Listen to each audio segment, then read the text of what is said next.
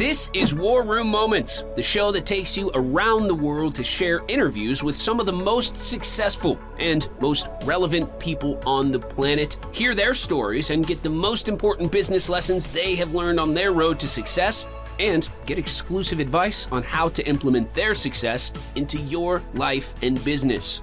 War Room Moments is brought to you by the Strategic Advisor Board. Here's your host, Jason Miller.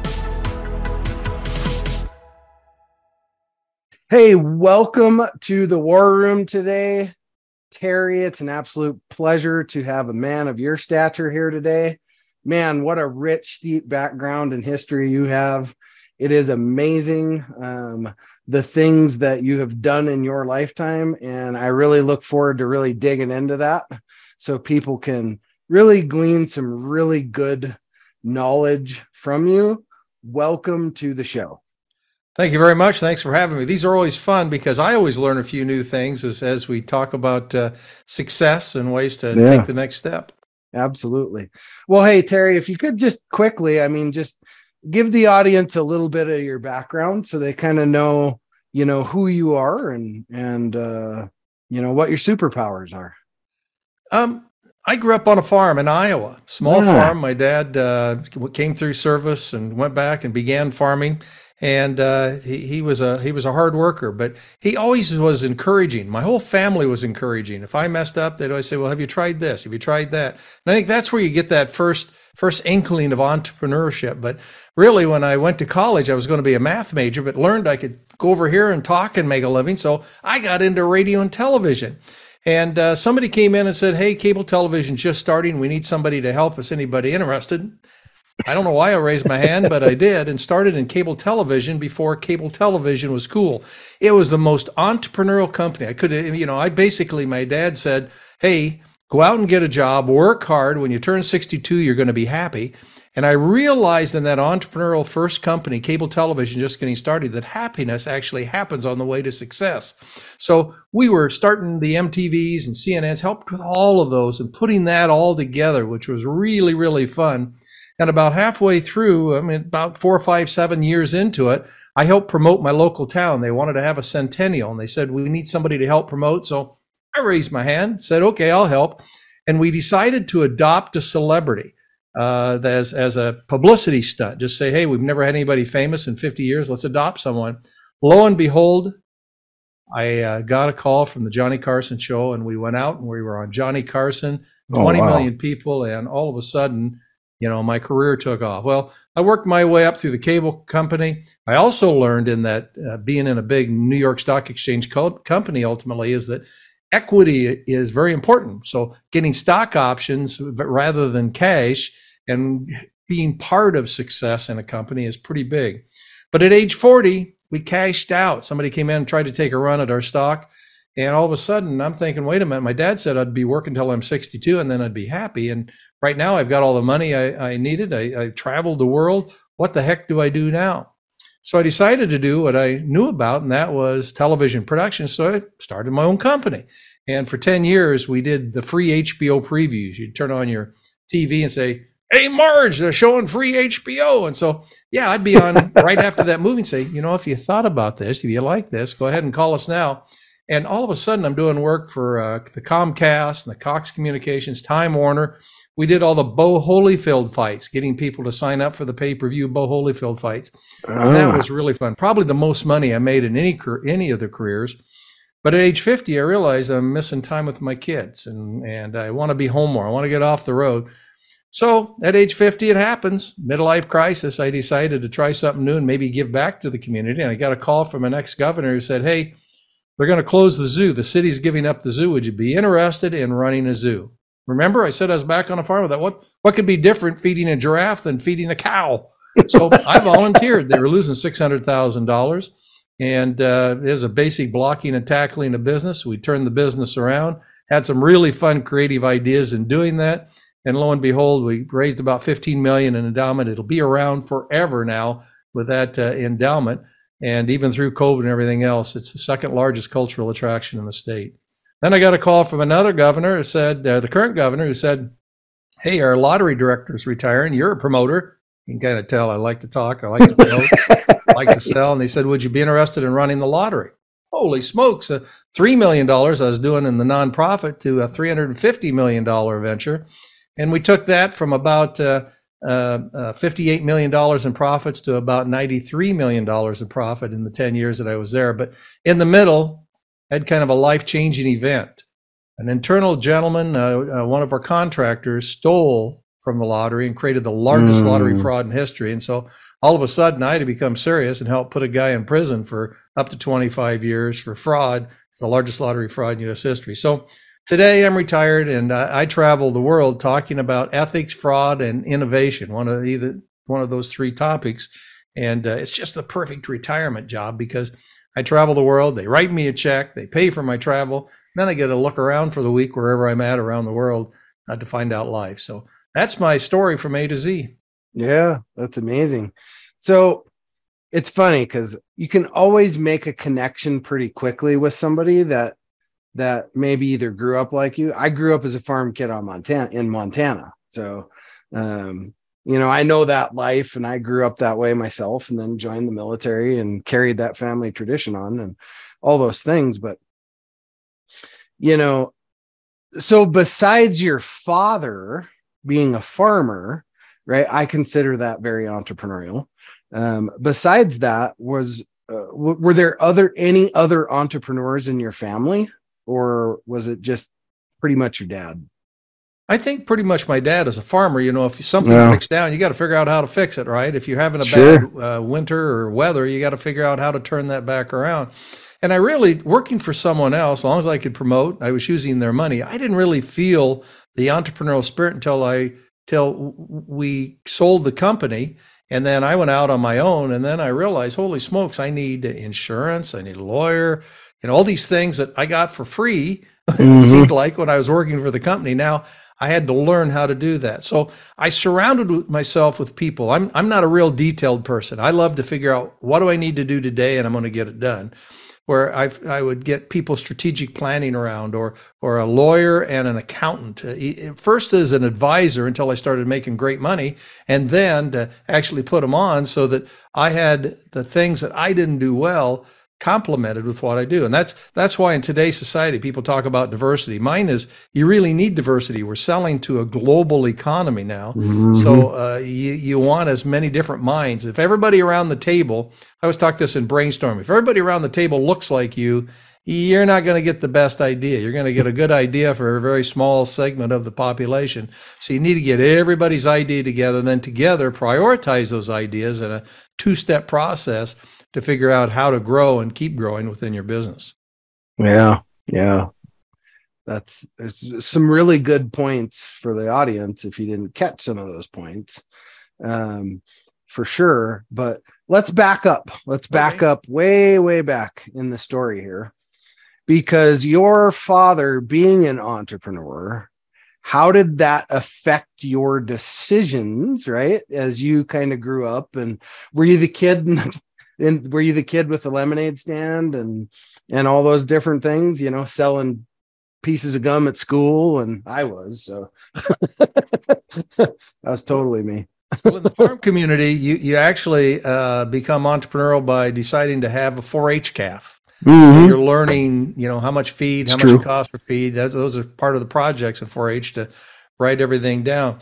But throughout all of that, the thing I learned from a management standpoint is my dad was always encouraging. If something, for example, my uncle, he gave me a sheep, and it turned to winter, and a little lamb, and I didn't want to walk down there in the cold to feed it. So I said, Dad, can we put together a pipe so we can do it from up the house down to feed it, so I don't have to go out in the cold? And instead of saying, come on, that's the stupidest idea, he'd say, well, why don't you call your Uncle Short? He's a plumber. And I could see him kind of chuckle in the background. But he encouraged me to make the call, to try that sort of thing, and to realize I'm going to fail now and then.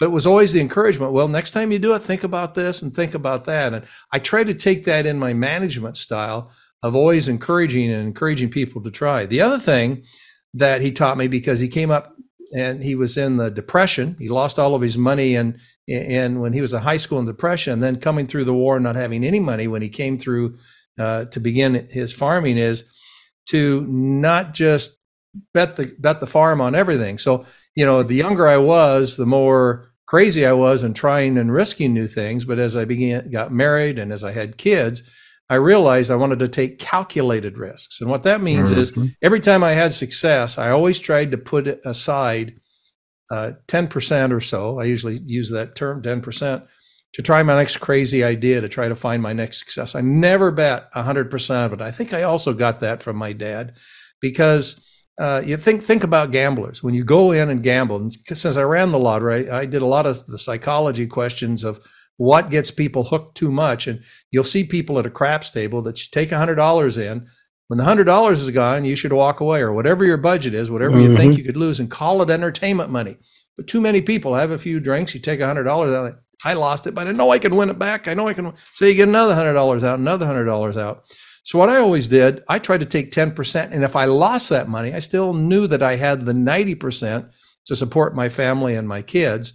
But that 10%, if I could turn it around, double the money, triple the money, then I took the next 10%. And I'm always trying to keep some money aside, that when I see something that says, this looks kind of fun, I can do it and have no worries. I can sleep at night, because I use it as my entertainment, or my, research and development, most companies call it. It's my R&D money personally, to try something new and keep that. Because once you've had success in the entrepreneurial world, it's like cocaine. You can't get rid of it. You want to do it again and again and again. And you realize change is so important, that you need change to grow. That you'll see in all in the colleges, the entrepreneurial curve, where it goes like this. When you come with that new idea, say you need 100 customers, you've done your research, so you get up to 80, 90, social media, I'm at 100.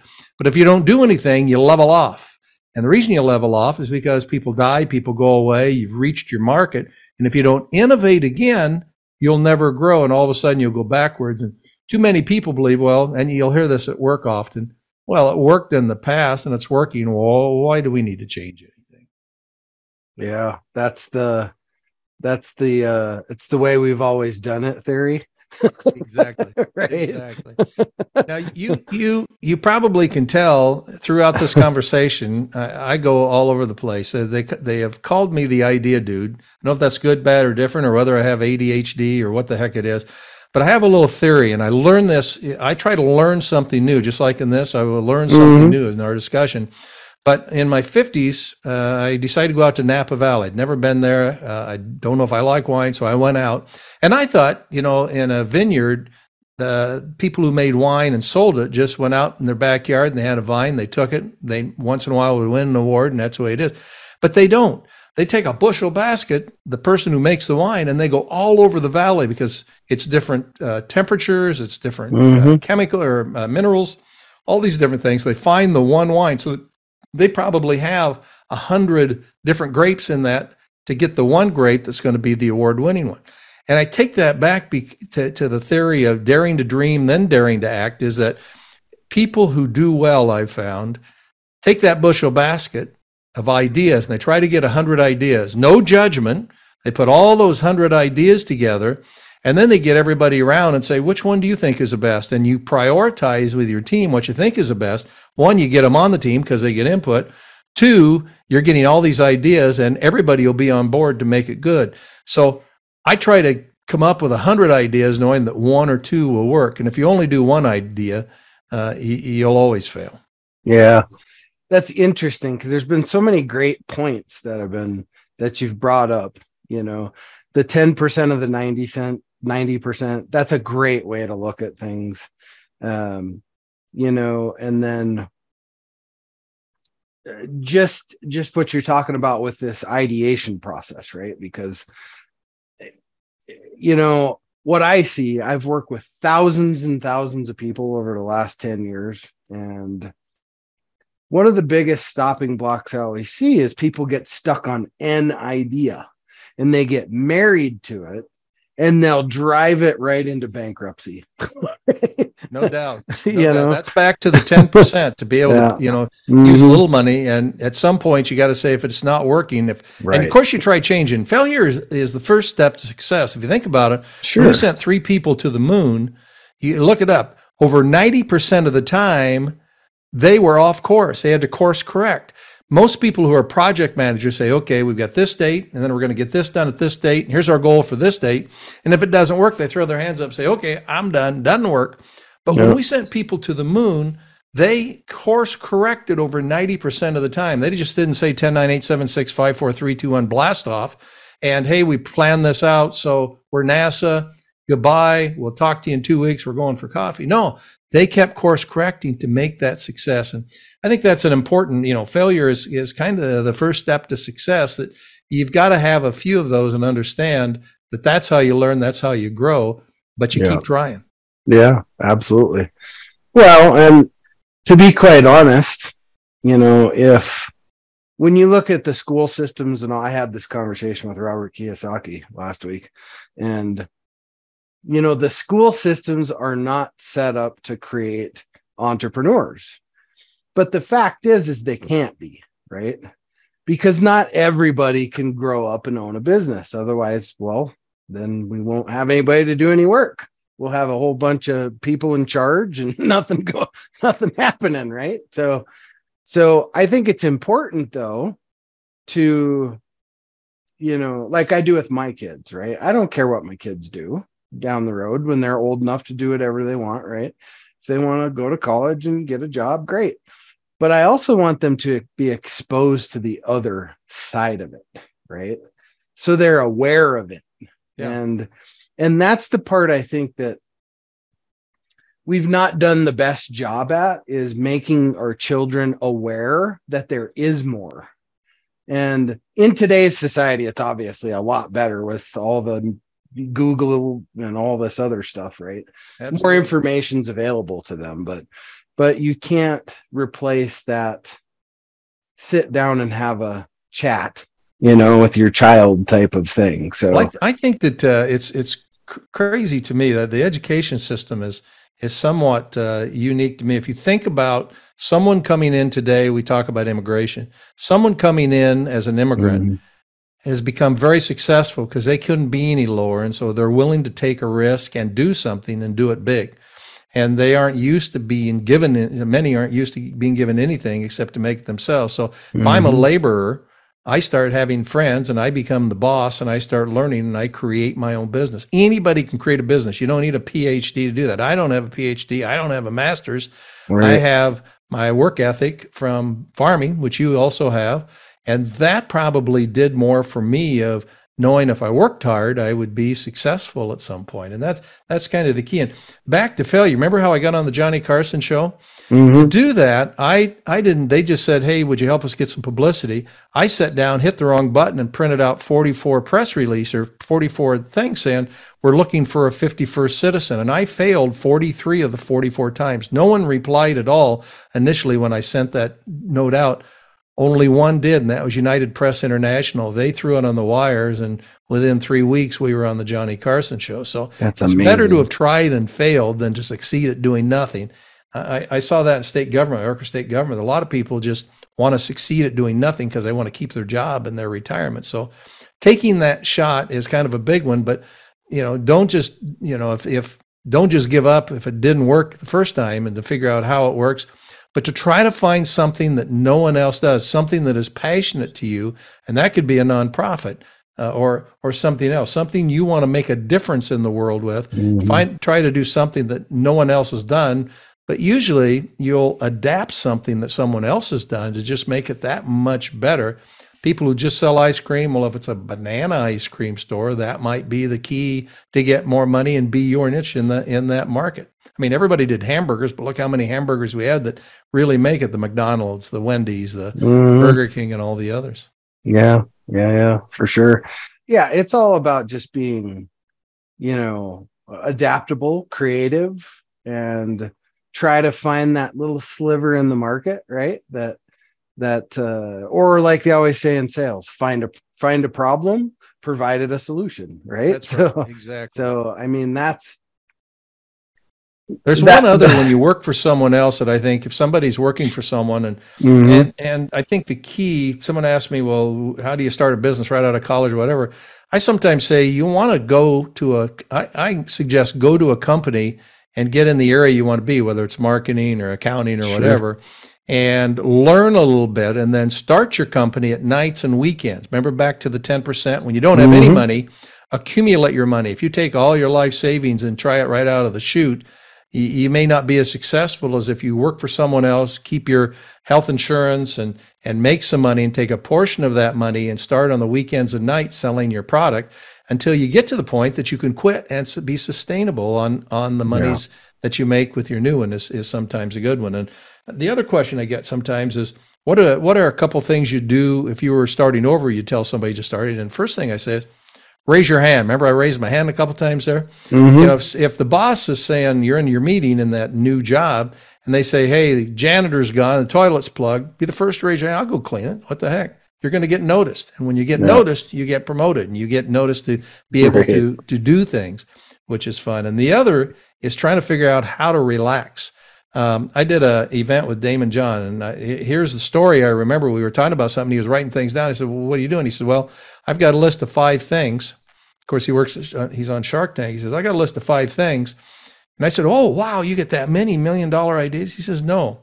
He said, "This is for me." He said, "I've been successful," but he said, try to do 5 things a day that is for me, because that puts me in the right frame of mind, positive mind, to do something for others. So it may be that I'm going to have my cheese soup today, or I'm going to go buy a new coat or hat or whatever, but things that he does. So he writes them at night, revises them in the morning, and he gets started by doing something for himself. And that's how he relaxes and looks for things to do. And that's something I've not mastered yet, but those that, like you and I, who are very A-types, look for, is trying to find ways to relax. I wish I'd have learned that earlier in life. Yeah. I mean, you and I are always looking for the next dopamine hit. No doubt about it. Yeah, I know that one. That's for sure. It's like being in startup mode your entire life, really. That's really what I kind of compare it to. It's like every day you wake up and you're a startup. It's like, what's next that we can do that is just awesome, right? Well, I just looking at all your books up above, or the things that you've done, and I'm always looking for that. I wonder if it'd be interesting to try that or to do that. Absolutely. That's just the way we're designed. I've got 2 documentary projects going on right now, that are completely different and unique. And, I'm lucky enough that I did all of these jobs on my own time. So in other words, I never got fired. I always just say it's time to move on. But many people, as you look at ways, I'm one that I like to try a lot of different things. I want to try something I've never done before. And to tell you the truth, see all your books. I've got 2 books myself. I don't read books. I've never read books. I've never even read them. Yeah. You and I, we should. I wrote them, but that doesn't mean I read them. Live. Maybe we are related. Who knows? Maybe we are. It's funny because somebody asked me once. They were like, "So what's that book about?" And I'm like, "Oh, I wrote that like 10 years ago. I don't remember what it was about." But it's back to education. We're taught, or you hear that. Okay, all you got to do is, and some people adapt differently, and that's what makes us unique. That's what the diversity portion of. Sure. Henry Ford, I believe, who I heard had said this. He was on trial saying how stupid he was, and he looked up and said, "Look, I can pay any kid a nickel to go find out that answer in the library. Today, you can find out any answer in the Google." He said, "My job is to think up new ideas." Yeah. That's kind of where my personality is too. Mm-hmm. For sure. To my dad, he calls me. He goes, "Hey son, can you put something in the Googler for me?" He calls it the Googler. That's good. Oh man. Well, I got to tell you, there was a lot of lessons in that was a jam-packed like lesson fest right there. But for those hard-headed that didn't pick all that up, if you had a couple like mainstay things that you could share, right? Your step 1, step 2, step 3 for success type thing, or 1, 2, whatever it is, what would you really impart on a new young founder today that could help them really miss a few arrows in the back? I would say number 1, raise your hand, volunteer, look for new things. Probably 2, watch your cash flow. You don't realize when you're starting a company, if you work for someone else, all of the different expenses behind the scenes that you have. So make sure you've got plenty of cash cash flow, which basically means you have cash to pay the rent, the heat, Yep. insurance is a big one. And then of course all the taxes and everything go along with that. And have that money. Don't bet the farm. Try to make it so you can if you have to work for someone else, make enough money to keep you cash flowed and also to give you that expertise. Learn how to relax earlier in life. I haven't heard any successful people who said, I wish I'd have spent less time with my family. Yeah. I think that, but it's tough to, because you're trying to make the dollar, you're trying to provide for them. Isn't that the key? But the happiness happens on the way to success, not when you make a goal. If you got a goal, I've made a lot of my goals and I say, okay, what's next? I'm looking for the next one. So the happiness comes in what you're doing today, and try to keep that in mind as you're looking for, that you realize that some days are going to be bad days. And when you have a bad day, say, okay, this is my bad day. And I think the final one is find something that puts you in the frame of mind. Think of that Damon John that has the 5 things he's going to do for himself. Mine is, I had a big project right out of the chute, made a lot of money because the person I was going to meet with and try to pitch wasn't available. So I stopped at a McDonald's and I got a cinnamon roll hash brown medium Diet Coke. I walked in the office an hour later and got a multi-million-dollar contract. And every time I need something big, I'm going in for a big pitch. Guess what I do? I have a cinnamon roll, hash brown, and medium Diet Coke. Awful breakfast for health. But you know what? I'm ready to go because I've had great successes before, and my mind's in the right state of mind to walk in and make the pitch no matter what. Yeah, well, that's beautiful. I know. Remember the bushel basket. Finalists, remember that bushel basket. You're not going to be successful if you only put one grape in there and say that's the grape. Get 100 ideas and then get people around and prioritize which one everybody thinks will be right with a very diverse group that you do that with, and then you'll be much more successful. Yeah, for sure.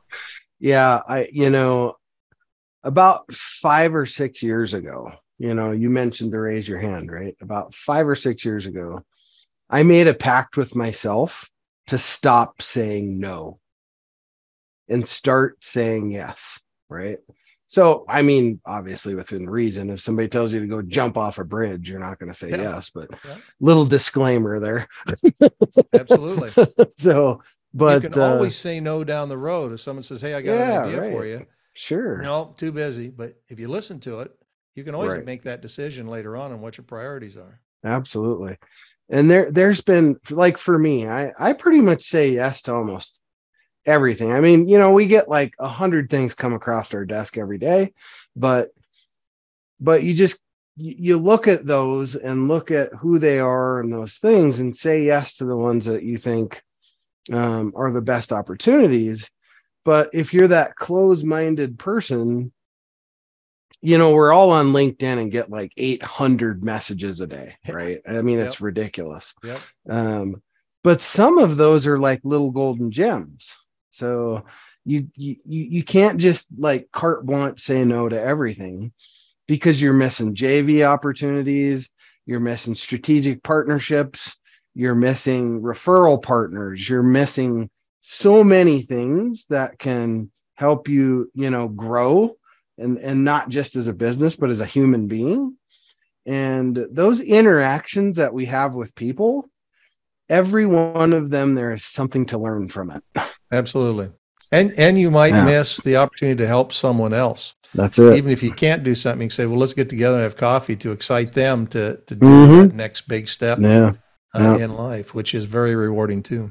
Yeah. That's a good friend of mine, his business motto is doing good is good business.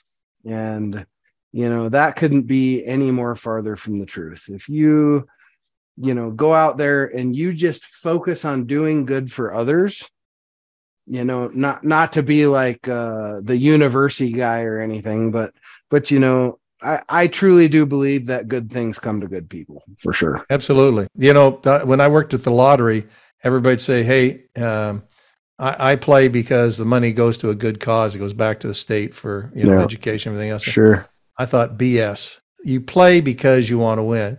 You take that and you try to help other people because it gives you satisfaction that you're helping. Yes, it does help others and you want to do that, but it also gives you a nice and a good feeling, positive feeling to do other good things in life. Yeah, for sure.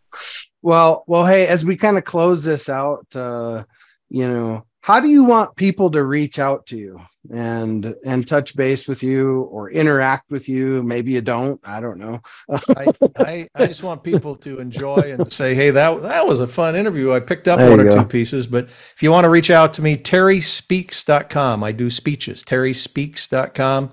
Perfect. It has the 2 speeches we do. It has both books that I've done. It also has a TV show that we did that was really fun and entrepreneurial that just went nationwide on the Hearst, a documentary on Hearst Broadcasting that on a show that I produced.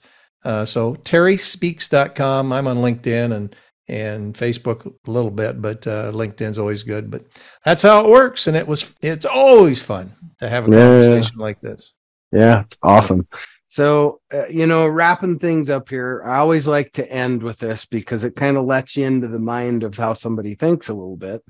And it could be based on this conversation or just based off your life. But if you could have had anyone here today with us today, either to be part of the conversation, just to listen maybe, or even be a part of the conversation, dead or alive, any point in time, who would have you loved to have here and why? I think Robin Williams. The guy, is always off the wall. He's always thinking something new. He always created something new. Just to have that conversation together and then ask him, and he never really found that peace of mind of how to make it work would, I think be fun. I think it'd be interesting to have that conversation. Yeah, man. I just remember Good Morning Vietnam. That's like one of my favorites right there. Yeah, the guy, and of course, he like Jonathan Winters would be good too. But everybody'd like to go back and talk to Dad one more time, or Mom, and just have one more, or even further back. Yeah, grandparents who did go bankrupt, to have the conversations of what was it like, and to figure out how we are what we are would be a great thing to have too. Yeah, you bet. Hey, let's figure that out. Because, see, I already have my cemetery plot and my headstone, and I want at least a finger in there because if they're ever going to bring people back, I want to come back. So I'm going to have my DNA there. There's I'm going to have one eye open and a smile in my casket. So when you come by, I'm having fun. You have a piece of glass tube that just goes down to your face so people can look at you. That's a little creepy. Yeah, it is a little bit. Hey, there's the next trend right there. There's our next. Maybe we could sell those. There we go. Let's get that one patented. Holy smokes. We'll call it the Death Buddy.